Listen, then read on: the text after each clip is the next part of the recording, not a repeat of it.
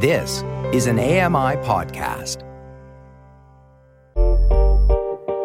Hey, Dave Brown here. If you enjoy this podcast portion of our show, remember you can watch it live every day at 9 a.m. Eastern Time on AMI TV.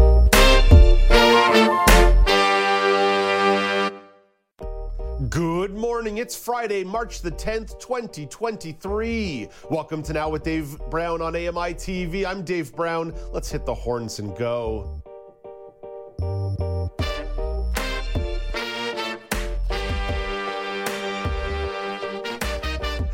I think I stumbled over my own name there. That's probably a bad omen for the next couple of hours.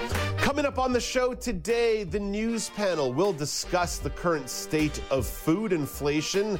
Top grocery executives appeared before a parliamentary committee earlier this week, so we'll have some clips and some reaction. Elon Musk, he's in more hot water following a Twitter exchange with an employee. Spoiler alert, Elon Musk accused the employee of faking a disability, so that's not good.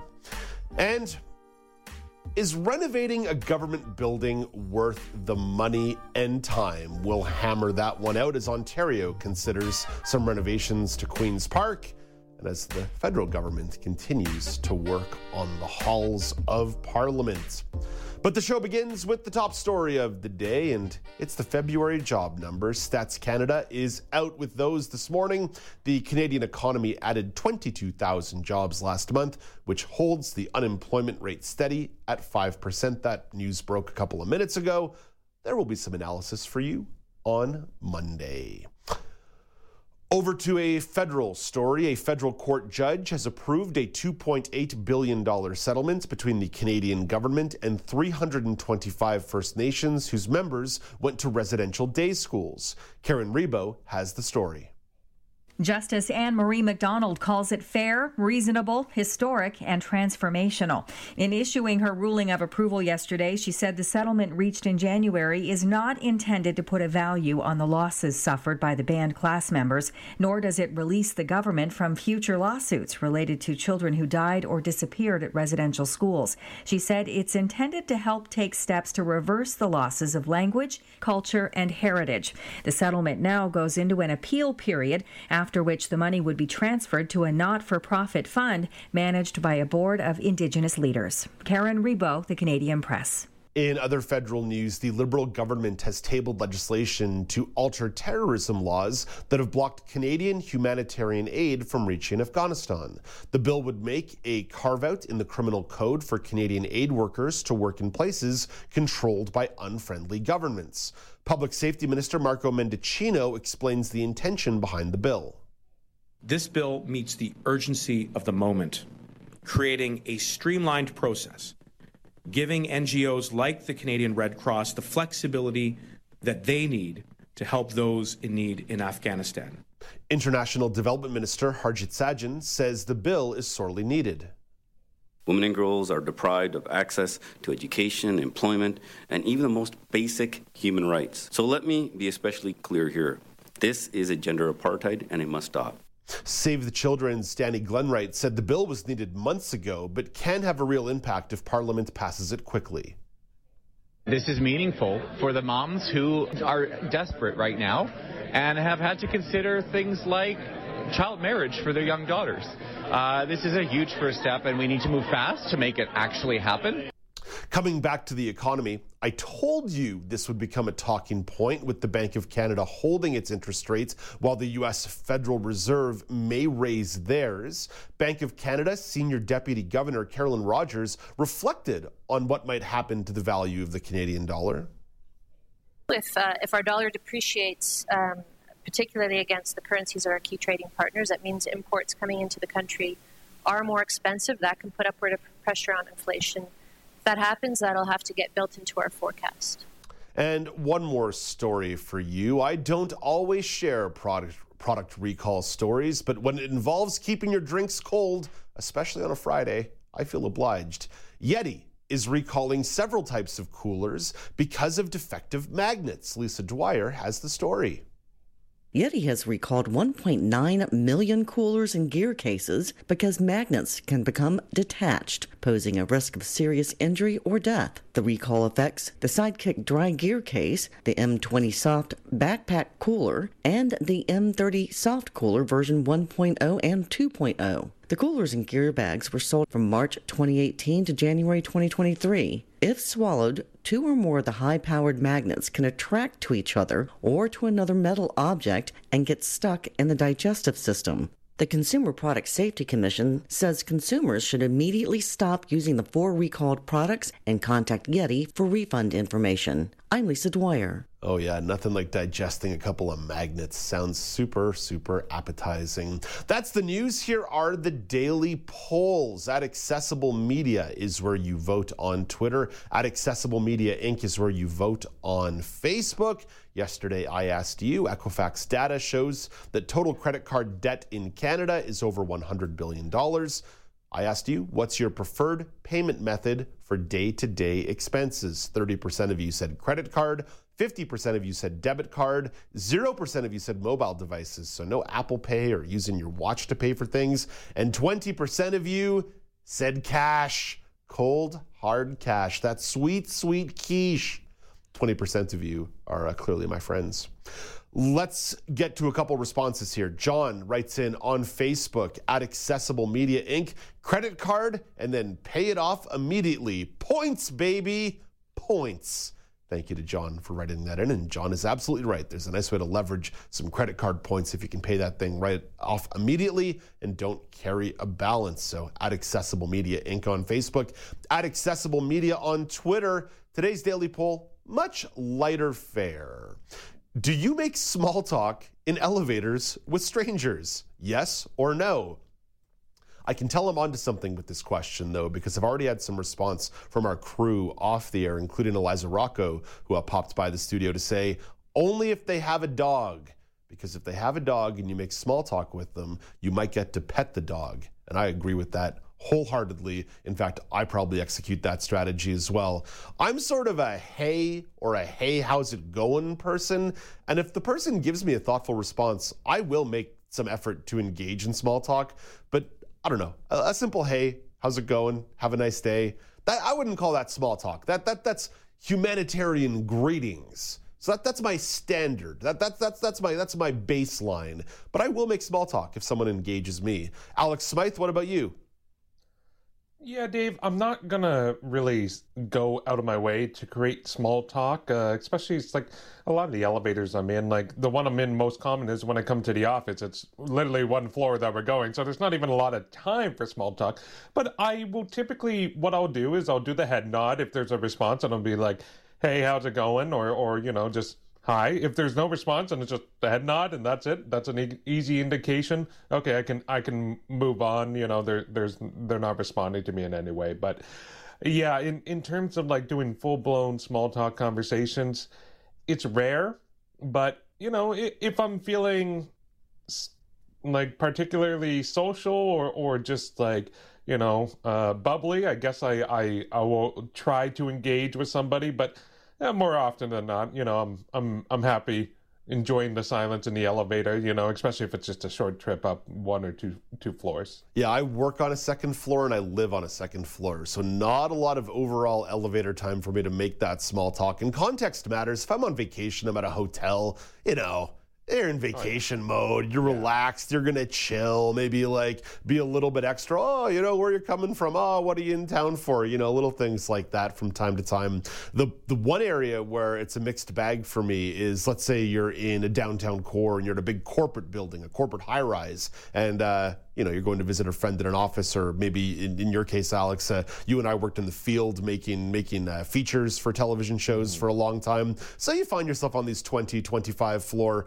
elevator rides. And back in the summer of 2014, I was in Vancouver visiting my lawyer friend at his very hoity-toity fancy law office. And I had a couple boxes of Cartem's donuts, but I was also dressed like absolute trash. Cargo shorts, ripped t-shirt, probably had stains all over it, probably smelt a little little bit like booze as well. You know, the typical Dave Brown vacation look. And I'm on this elevator and I'm just schmoozing and talking and blah, blah, blah, blah, blah, blah, blah.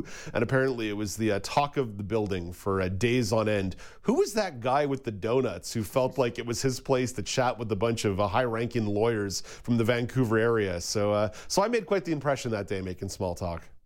Nice. Well, hey, as long as, you know, there was no impacts on a negative impact towards your friend being associated with you if they had that negative idea of it. But hey, you get people talking, Dave, you know what? You're in and out. You're living your best life. You know, it's up for other people to decide. But yeah, I agree. Context is super important. Like vacations, oh yeah, I'm going to be chatting up. You know, typically there will be a drink in hand or whatever. You're going to the beach, you're coming back from the beach, things like that. That's very, very different. But it's like in the day-to-day, yeah, it's, you know, if I'm up early, if I'm getting to work, the last thing I want to do is talk. I'm not really a morning person. Maybe if it's like, you know, end of the day, like, half day Friday kind of thing, you're feeling the vibe, you're just heading home for the weekend, yeah, you know, you might be a bit more engaged than normal. Yeah, I like that. Yeah, the context matters. But I would say my general baseline is I will say something. I rarely sit there in total silence. But yeah, you got to engage me first if I'm going to make this true small talk. Alex, thank you for this. We'll check in with you a little bit later in the show. In the meantime, you can vote at Accessible Media on Twitter, at Accessible Media Inc. on Facebook. And if you do find me in an elevator, feel free to make some small talk. Alex is here with the National Weather Update. Here is your AMI National Weather Report from Environment Canada. We're going to start off in St. John's, Newfoundland, where there's freezing rain changing to snow around noon. There's up to 4 centimeters of snow expected. There's also wind gusts up to 60 kilometers per hour. The high is 0, but feeling like -10. In Halifax, Nova Scotia, there's clouds rolling in with a chance of snow in the afternoon.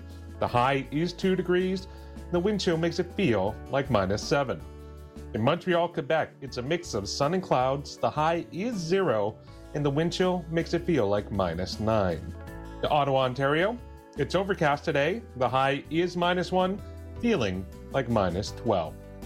Here in Toronto, Ontario, it's cloudy. The snow has already started to fall in Burlington, expected to start this morning in Toronto. Up to 10 centimeters is expected to fall today. The high is -1. It's going to be feeling like -8. Boo! No more snow.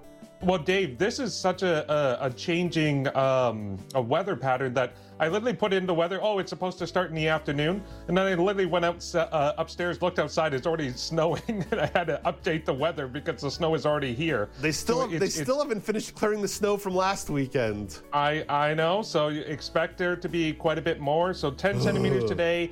Maybe up to 5 centimeters overnight into tomorrow. So it's going to be a heavy snow Friday into Saturday. Over to Thunder Bay, Ontario, it's a mix of sun and clouds. No snow in the forecast for them. The high is -3, and the wind chill makes it feel like -16. In Winnipeg, Manitoba, it's mainly cloudy with a chance of snow this morning. The high is -2, and feeling like -12. In Saskatoon, Saskatchewan, it's mainly cloudy with a chance of snow this afternoon. The high is -8, feeling like -23 with that wind chill. In Calgary, Alberta, it is mainly cloudy, chance of snow this morning, and the snow is going to definitely start around noon. Up to 5 centimeters is set to fall. The high is -11, but with that wind chill, it'll be more like -22. There is also a fog advisory in effect for the area. In Edmonton, Alberta, it's a mix of sun and clouds, and there is also a chance of some snow in the forecast. The high is -6, feeling like -22 today. Up in Yellowknife, Northwest Territories, it's sunny with clouds and light snow expected in the afternoon. The high is -11, feeling like -26. As we make our way over to BC, we'll start in Vancouver, where it's cloudy and a chance of rain in the morning, but that will become a mix of sun and clouds in the afternoon, and the high will be 9 degrees. And finally, in Victoria, BC, there's going to be rain in the morning, and then that's going to transition to a mix of sun and clouds in the afternoon. The high is also going to be 9 degrees today. That's your AMI National Weather Report from Environment Canada. Thank you very much, Alex. Coming up next, it's news panel time. We discuss the current state of food inflation after Canada's top grocery executives appeared before a parliamentary committee. This is Now with Dave Brown on AMI TV.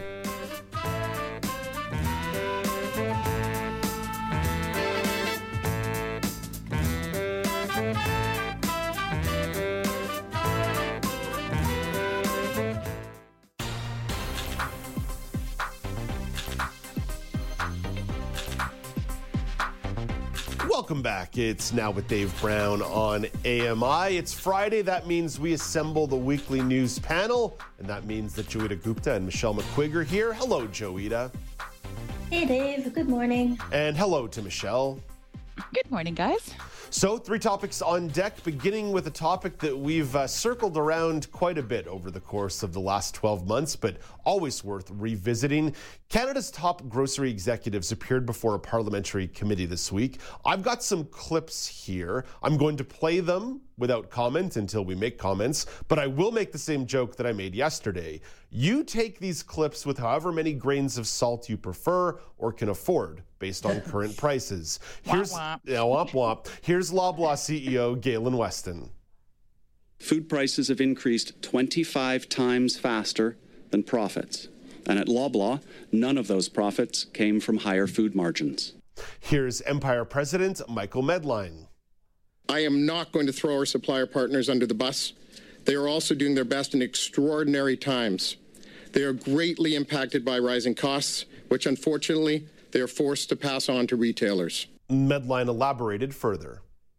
We at Empire are not profiting from inflation. It doesn't matter how many times you say it, write it, or tweet it. It is simply not true. The truth is we are at the end of a very long food supply chain that has economic inputs at every step and stage. Going into the session, NDP leader Jagmeet Singh voiced his issue with the current grocery landscape in Canada. At a time when Canadians are struggling with their groceries, parents are wondering if they can afford the food that their kids need. They go into a grocery store, pick up items, look at the price and put it back on the shelf. At a time when Canadians are going through that, these CEOs are making the record bonuses and highest profits they've ever made. Michelle, as I mentioned, this is a topic that we've talked about a lot over the course of the last 12 months, but it's a topic that's always worth revisiting. What do you want to explore in this conversation?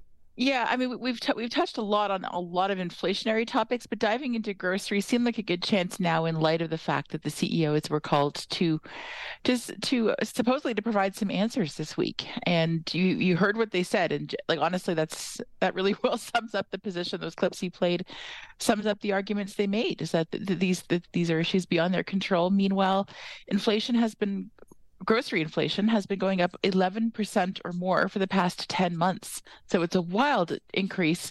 It's one that I suspect by now has reached absolutely everyone, no matter where they shop, no matter their socioeconomic bracket. And now that we're at the point of trying to find out some answers and desperately looking for some light at the end of this particular tunnel, I thought it would be a good chance to sort of see what we're making of those answers as we're hearing them so far. Michelle, you give that number 11%, and the added context on that is that as inflation generally has cooled, food inflation has remained incredibly high to the point that it's pretty much double the baseline inflation rate right now. So it certainly implies that whatever arguments are made economically about the overall chain, it's still outpacing the rest of generalized inflation. So again, these are all important contextual numbers. Joeita, what did you take away from this session? Did you learn anything from this session? Did it shed any light on why these grocery bills are so high? Well, I mean, in one sense, you didn't really learn anything new. There's a lot of evidence, as you pointed out, to show that grocery bills are very high and the price of groceries have by now outstripped and outpaced the increases in inflation. And then you've got the CEOs of the major grocery chains denying that they're profiting from inflation in any way. Again, that's not very surprising either. What they said and what I hadn't known was that, at least according to the CEOs, they're claiming that the increase is owing to non-food products So things like Shoppers Drug Mart or, the Joe Fresh line or financial services, because these chains lump together a bunch of things. They're saying it's not food prices that we're profiting off of. If you see that our profits have gone up, it's because of all of these other non-food items.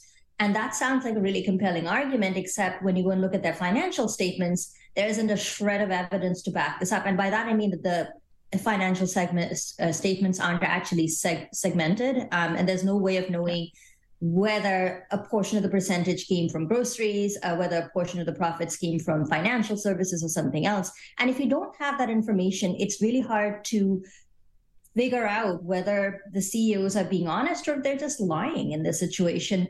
And I don't know if this committee has the authority to compel the CEOs to hand over that sort of segmented data. So again, in terms of the discourse, we're not hearing anything that I think that is surprising, but I think it is worth knowing that there's a lack of transparency in terms of how these profits have actually come about. And I think this committee has brought that particular issue to light. But whether the committee in turn has the authority or the power to actually do something about it is a whole other question. So, Joeita, what you're voicing is something that David McDonald from the Center for Policy Alternatives voiced earlier this week. I actually played those clips on the show in one of my news reports, saying that this is ultimately what you're saying in terms of a more transparent look at their books is what this committee would actually need, or what the Competition Bureau would actually need, but they don't actually have the authority to compel a publicly traded private business to open their books like that without going through some other significant legal mechanisms that would be things like antitrust or other more significant charges that would also bring in the Justice Department as well. So, but you're absolutely right to identify there was something about a semantic argument that was being made on Wednesday night when these executives were there, because they are right to a certain degree in their semantics that says, hey, listen, every year our gross revenues are going to go up. That every year is, because that's how the economy works. Like in the year 1000 versus the year 2023, there's always going to be an inflationary pressure where our gross revenues go up. But some of the semantics then get into where the profit margins lie, and maybe what Joeita's identifying is potentially why they've diversified their businesses so much, making clothing lines and financial services and selling pharmaceuticals, et cetera, to offset what might not be the most profitable thing in the world. But again, these are all just sort of speculations. I do have some empathy for the arguments. They do fall at the end of a very complicated supply chain where costs and inputs do go up all the time.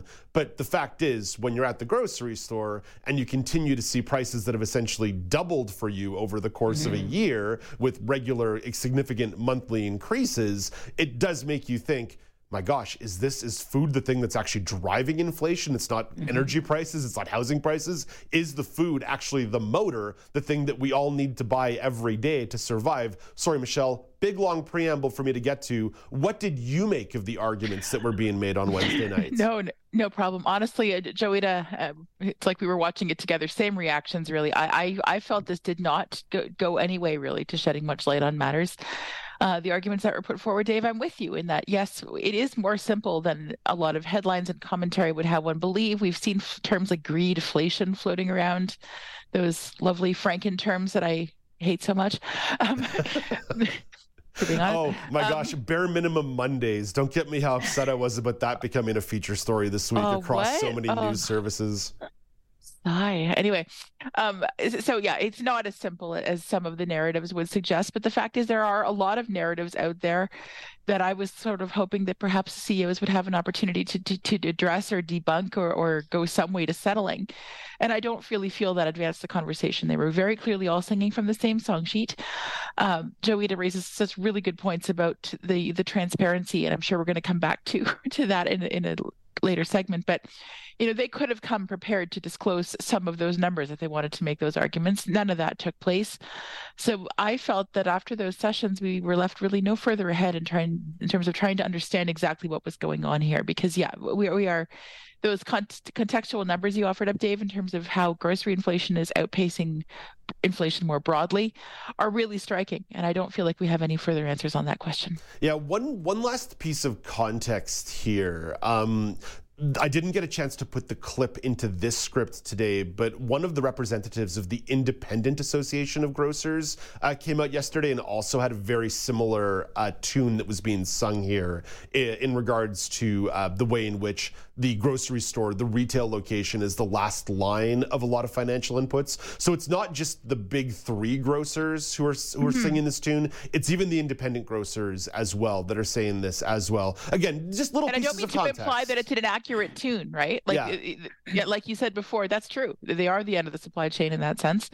There are several factors beyond their control. There are a lot of international factors beyond anyone's control right now, Ukraine, among others.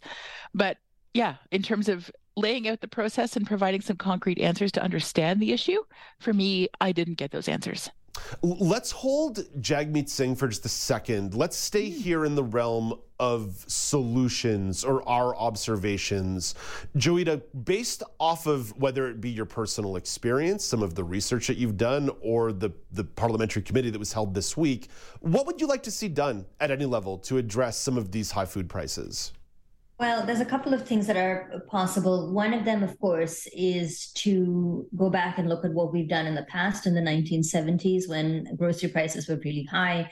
At that point, you saw the government considering and even bringing in some amount of price controls on food. And we may have to go that route if this situation isn't brought under control, especially when we think about essentials. I'm not just talking about fruit and vegetables, which is, of course, important. And we have all been stung by the $7 cauliflower and decided not to buy it.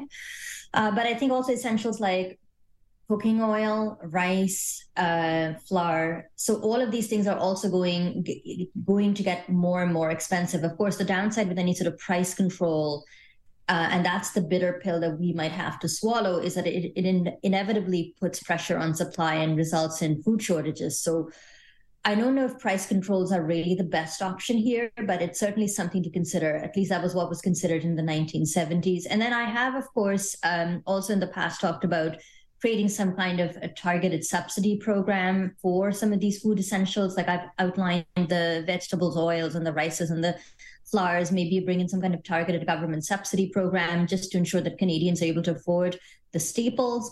And then in more long term, I do think we might want to think about why it is that we basically got three companies running the grocery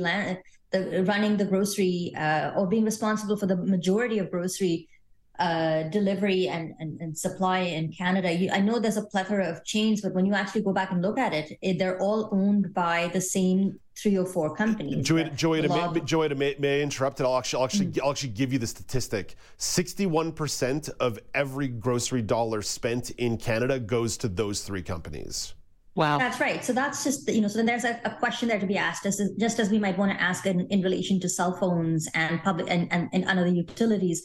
Why it is that we have so few players in the market, and whether we would benefit from more competition. And the last one that I'll trot out by way of solution, and I've always been a big fan of urban agriculture and people trying to have rooftop gardens or other ways to cultivate their own food. I know it's not always feasible for people to have a backyard or a garden where they can grow their own food. Admittedly, if you're in that position, kudos to you.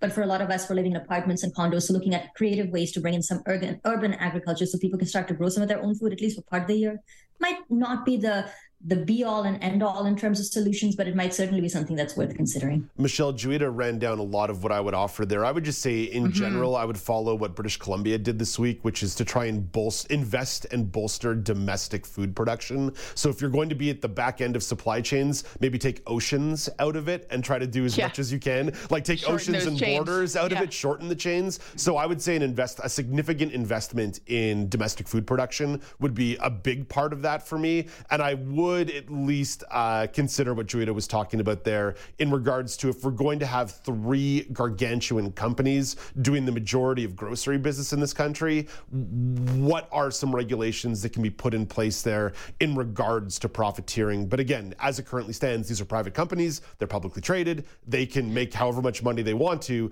but maybe we have to start considering where food lands into the profiteering business, kind of like how maybe we should talk about housing in that way too. Michelle, what about you? Yeah, no, I mean, you guys have really said a lot of it. And what I love is that none of you have gone down the 2 most common roads that I hear discussed more broadly around this.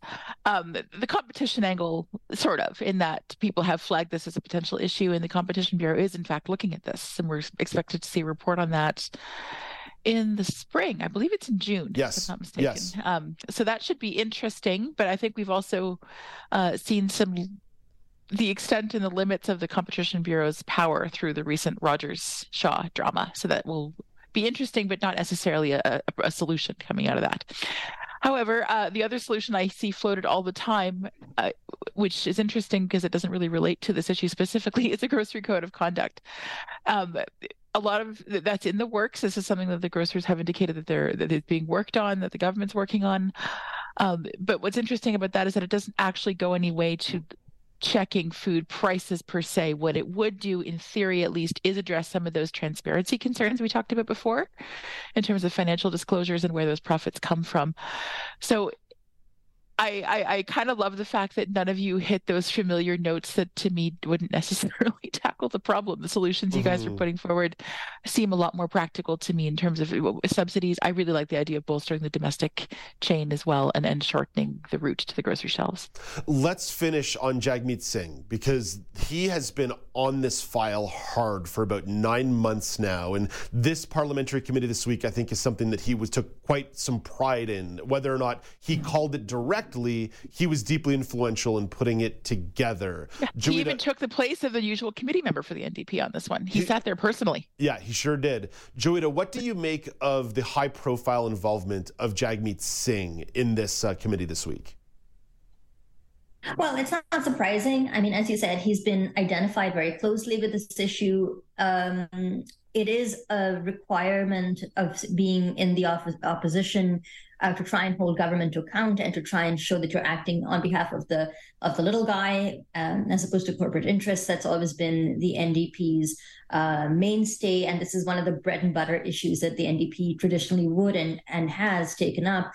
I'll say, unlike the Conservatives, where they wouldn't really see Pierre Poilievre talking about greedflation or grocery prices going up in the same way, because typically Conservatives have always argued for leaving things up to the market, and that the market will regulate itself. So you can't really see them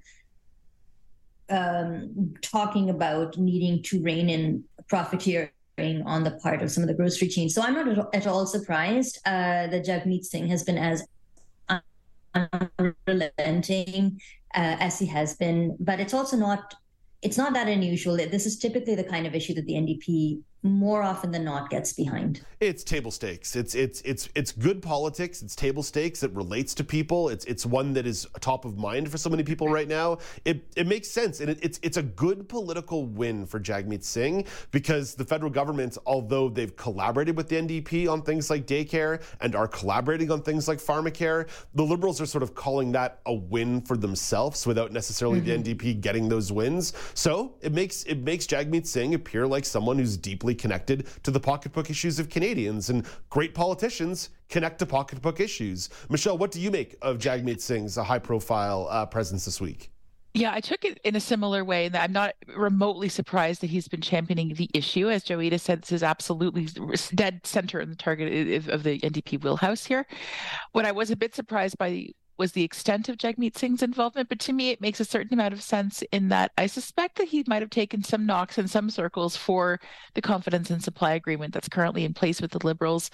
I wonder if there's any sense of maybe losing some political cachet or losing some of their own identity because the Liberals are so firmly in charge. Putting Jagmeet Singh front and center on an issue like this that is deeply relevant to Canadians of all walks of life, I'm with you, Dave. It's good politics.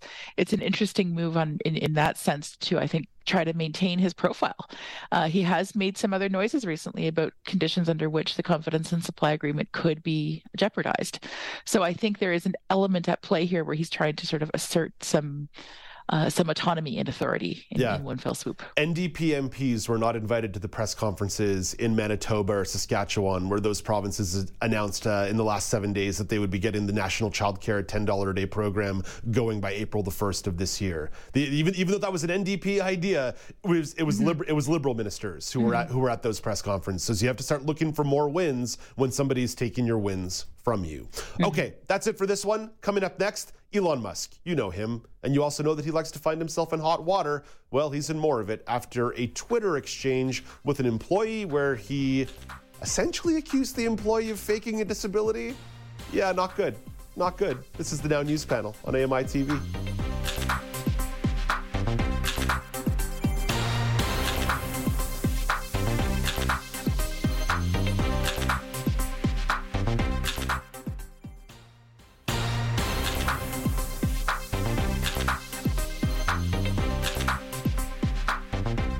Welcome back. It's the Now News Panel on AMI. I'm Dave Brown, joined by Michelle McQuigg and Joyita Gupta. Let's jump into our next topic.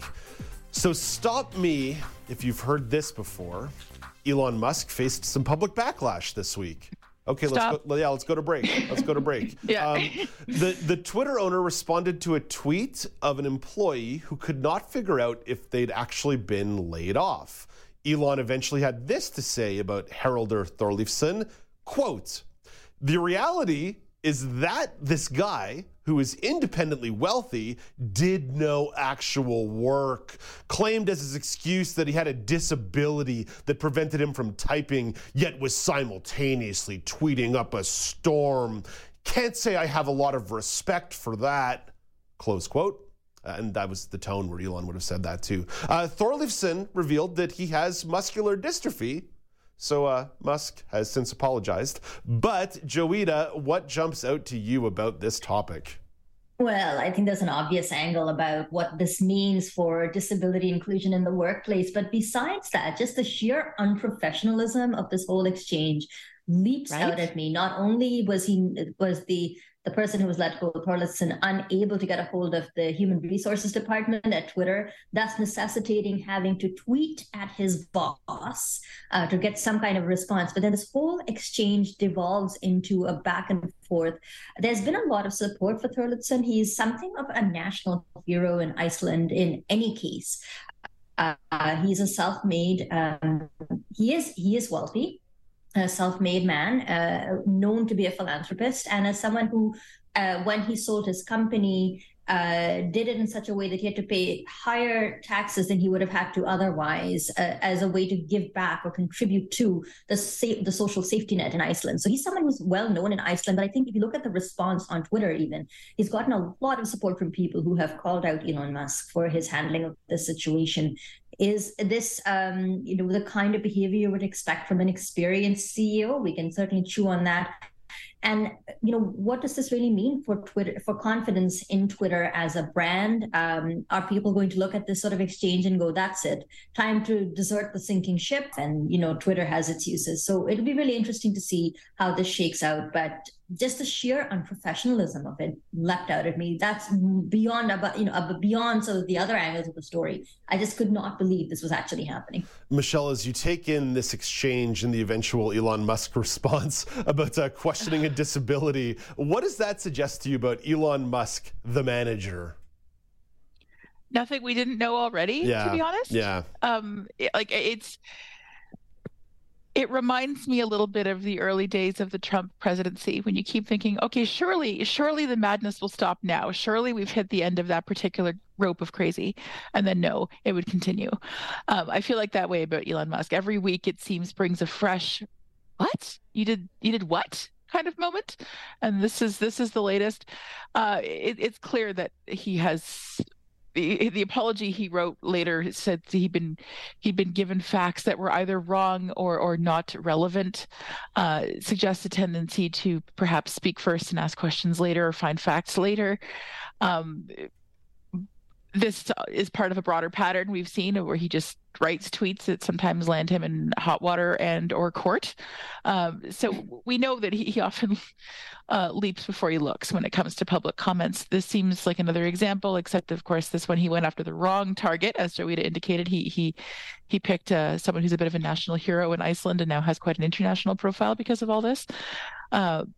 Mocking a disability is let me count the ways in which it's problematic, except I won't, because everyone here knows them all already. Mm-hmm. So everything about this just to me reinforces the latest iteration of Elon Musk's brand.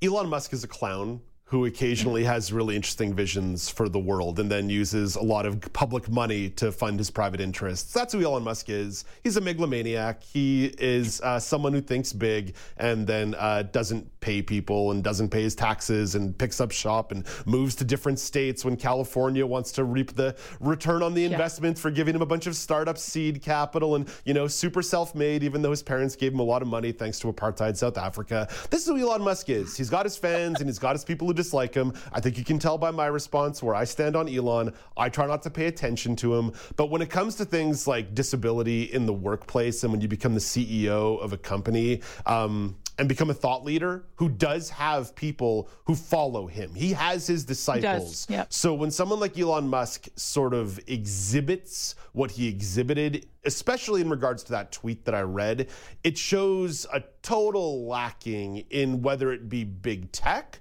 or whether it be a lot of powerful people and the billionaire class still failing to understand even the most simplicity of accommodation for people with disabilities in the workplace. So I think this speaks to maybe what is a closed-mindedness from Elon Musk specifically, but probably more of a general problem about disability in the workplace amongst the tippity top brass.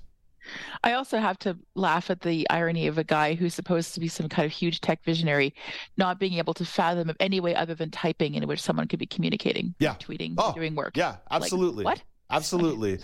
Joita, implications about disability in the workplace that maybe individually here are quite clear, but maybe some broader takeaways.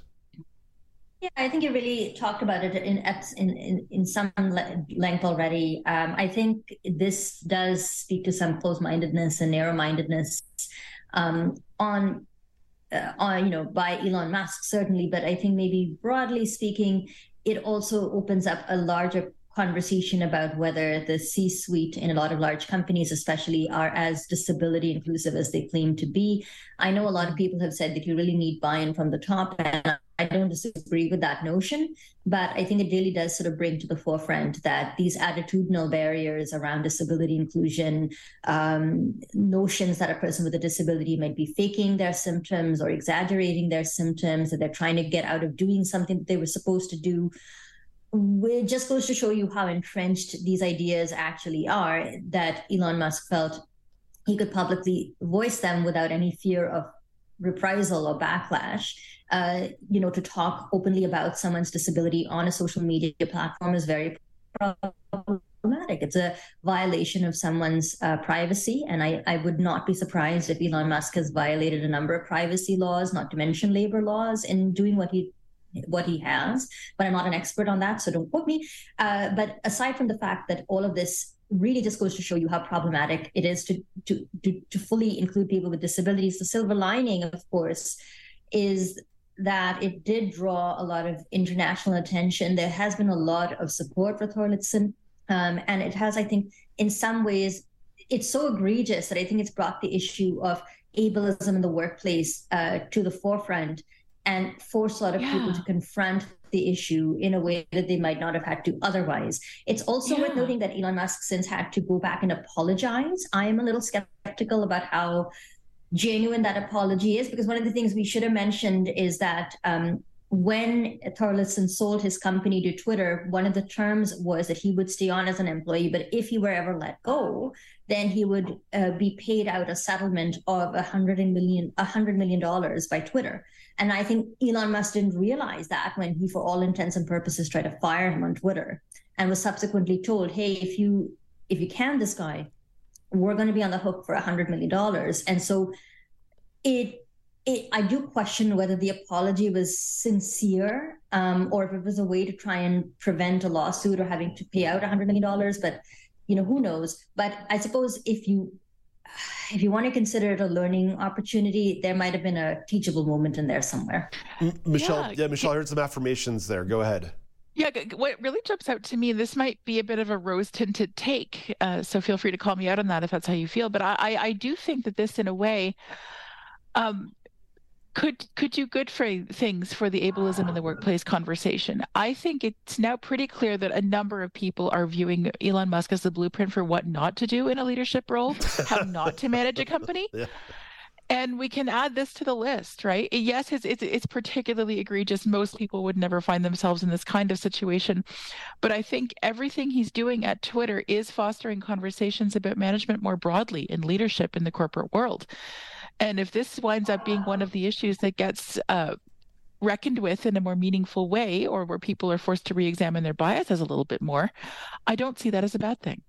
Yeah, I'm inclined to agree with both of you, but I will again go back to the fact that Elon Musk does have his disciples, and I worry that now the disciples have learned, ooh, ableism, that's an interesting idea. Mm-hmm.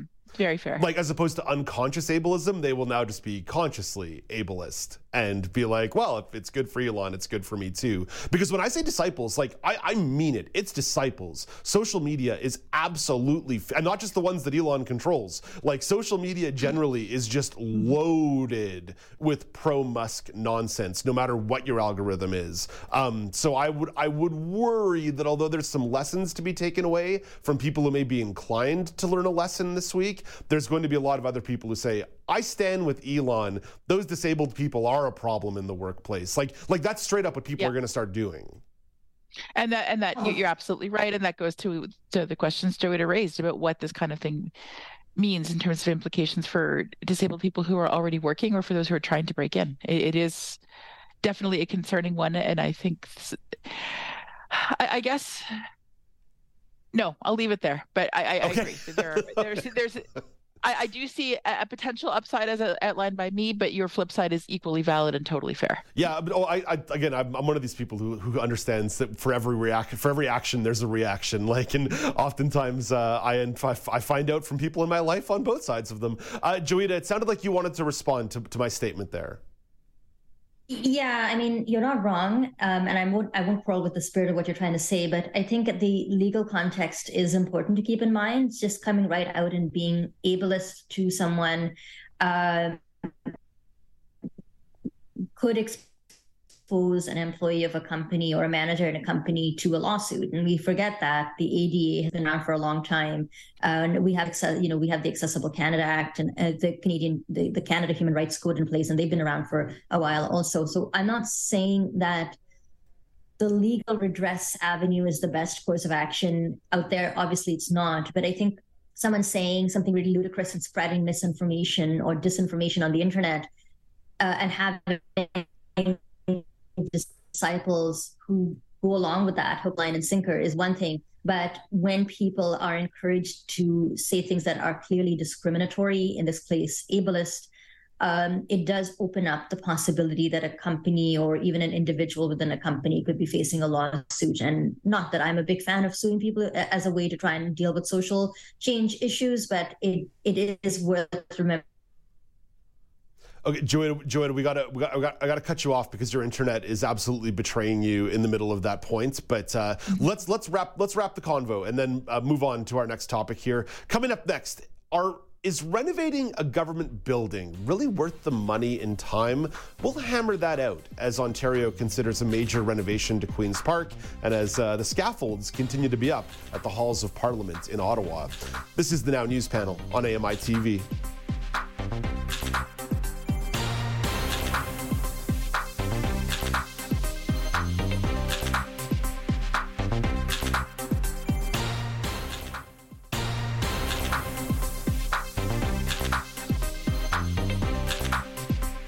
Welcome back. It's the Now News Panel on AMI TV. I'm Dave Brown, joined by Michelle McQuigg. Joita Gupta's internet has absolutely crapped out. So we say goodbye to Joita and we thank her for her service this morning. One more topic left to discuss, and Michelle and I will go one-on-one. Ontario is taking another step towards renovations of the legislature and proposing to create a new ministry to oversee them. Legislative Affairs Minister Paul Calendra introduced a bill establishing the framework to complete the restoration. Calendra wants all politicians to have some say in the renos. It gets it started, obviously, in an official capacity, but more importantly, it puts in place the framework that allows parliamentarians to ensure that they have a big say in how this building restoration unfolds. Of course, the federal government is going through some renovations to the halls of Parliament in Ottawa, so Calendra says the province is pulling from the federal government's experience. It's a unique structure that is being put together, to be honest with you, and it's come about from what we learned from how Ottawa has done it, frankly, some of the experiences in the UK and Manitoba. The project could take up to 8 years. The price tag, an estimated $1 billion. Queen's Park is 130 years old. It features, this is like the Realtor.ca listing. It features lead pipes, asbestos in the walls, an inefficient steam heating system, old wiring stacked on top of one another, and some serious fire safety shortcomings. Michelle, I'm sure you and I can both agree we should probably get people out of this death trap. But $1 billion, 8 years? Come on, maybe just build them a new building, a nice shiny high-rise. Is a government building a heritage building that's ultimately worth protecting? Does that rise to the level of history that we must preserve at all costs? Is it wrong that I've got Gil from The Simpsons voice in my head going, motivated seller, as you list off all those things? A workman's dream. Exactly. Fixer-upper. Rock bottom prices. I do think there are arguments to be made about a heritage site, not necessarily, but a building of historical significance. I think so. I'm also a little partial to the Queen's Park building. It is ancient. It's super rickety. You can feel that all around you, but you also do get a sense of that sense of history. Like, there is a cool vibe in there. And let's be honest, every meaningful policy decision this province has seen for the past several decades have taken place within those walls. I do see some value in trying to restore those buildings. New, shiny, modern high-rises, we have a lot of those already. I don't know. I see some value in preserving something older, but I absolutely agree that the need for modernization is very pressing at this point. And certainly my colleagues who boil to death every summer and freeze to death every winter while working in those offices there probably won't object too much to some of those renovations. Yeah, I'm being a little facetious here in my tone. Certainly when you talk about things like the Parliament buildings in Ottawa, legislatures all across the country that do have over a century of history in them, a lot of history in those walls, walking the paths of great people before you. It matters. But Michelle, where I develop my facetiousness from is that it seems that everywhere else governments are so willing to cut red tape to allow heritage buildings and old businesses and family businesses and the history of the city to be torn down. And that's not just a Toronto thing, that is kind of everywhere. And yet when it comes to their building, no. This is history we must preserve. I think that's a very fair point. Yeah, there is a bit of a double standard at play, especially for the administrations who are more aggressive about cutting off heritage funding and less interested in preserving those. Not all administrations feel the same way about these issues, and we see those policies reflected in various governments over time. But I think you're absolutely right to call out that double standard. And the step of creating a whole separate ministry to deal with this one is an unusual move. I will be interested to see how that pans out. I'm going to withhold comment until we have more of a sense of it. It's very early days, but that definitely jumped out at me as an extraordinary step in this particular case. Michelle, I've had the privilege of working inside Queen's Park a couple times over the course of my career. I'm not sure if you've ever had a chance to get into the building, but it is quite a striking place. It is beautiful. You can feel the history. I love anything that's built with stone. Totally can. Yeah. I love anything that's built with stone. Anything with stone or bricks, I'm like, yeah, that's some real construction material right there. Right? Romans would have used this. Right on. And there's like super creaky wooden floors. It's kind of cool in there. Yes, I have been there. Oh my gosh, excuse me. Sorry. Wow. Okay. Joita's internet's betraying her. Michelle's throat is betraying my her. Throat. Yeah, no, yes. It's my water glass. Actually, blame that one. Anyway, no, sorry. I have been in there. We do have not just to visit colleagues they have a pretty sweet restaurant in there if you can get in. But it is a really cool building. And there's, it's also just become a real hallmark feature of that part of the downtown core. Like, yeah. It's the city's kind of evolved around it as well. So there's all kinds of arguments to be made along those lines in terms of preserving the area, which of course there's green space, there's public parks, there's lovely public, green space. There's public gardens, there's public art. Like, it has become a place that is a bit of a fixture in what is a very gray, glassy, high-risey part of downtown. Exactly. And for all those reasons, I suspect even if the government wanted to go in the direction of a shiny new high-rise, which they clearly don't, I suspect there would be significant pushback. for that reason alone, because a lot of Toronto has evolved around Queen's Park for understandable reasons. Michelle, we've only got about a minute left here. If I were to be part of the redesign, I would actually want there to be more public spaces within the building. I think it would be great if there were more places, more touch points between the public and politicians. Obviously, there'd need to be appropriate security to execute something like that, but I do believe there'd be something to that. And I'm borrowing my experience from Ottawa City Hall on that front, because so oftentimes you could walk into City Hall as a citizen and interact with your politicians, with your representatives. And there was a Service Ontario, and there was a City of Ottawa service desk and a kiosk and all of these different things. There were many public events held inside City Hall that were open to the public. I would just like, in the redesign of Queen's Park, to make not just the exterior a public-friendly place, but all can interact with their province. I love that idea. That sounds great. And what I would like to see is along the same line, having accessibility to the halls of power for all kinds of reasons, not just for the public access, but for people to take their seats in those halls of power. And I think that's something we really need to see, especially in the building where the first piece of accessibility legislation in this country was enacted and is now coming up in 18 years since then. AOTA was the blueprint for all the other accessibility legislation in this country, including the Accessible Canada Act. Let's make that building accessible itself. And was especially supposed to govern public places like, Queen's Park. Michelle. Exactly. Thank you for this. Dave. Always nice chatting with you. We will talk to you Monday Likewise. morning to kick off the week. You bet. Have a great weekend, everyone. That is Michelle McQuigg, the weekend news editor at the Canadian Press. Joita Gupta was here a little bit earlier. Joita is the host of The Pulse on AMI Audio, but her internet betrayed her. Coming up after the break, Brock Richardson stops by for a sports chat. This is Now with Dave Brown on AMI TV.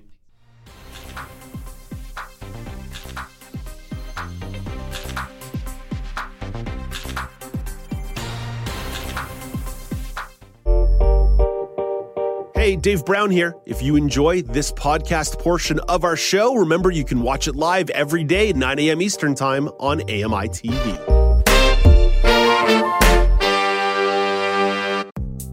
The Walrus is Canada's conversation, and you're invited to take part. Download AMI's Voices of the Walrus, where professional narrators read selected articles from the magazine. Available wherever you download your AMI podcasts.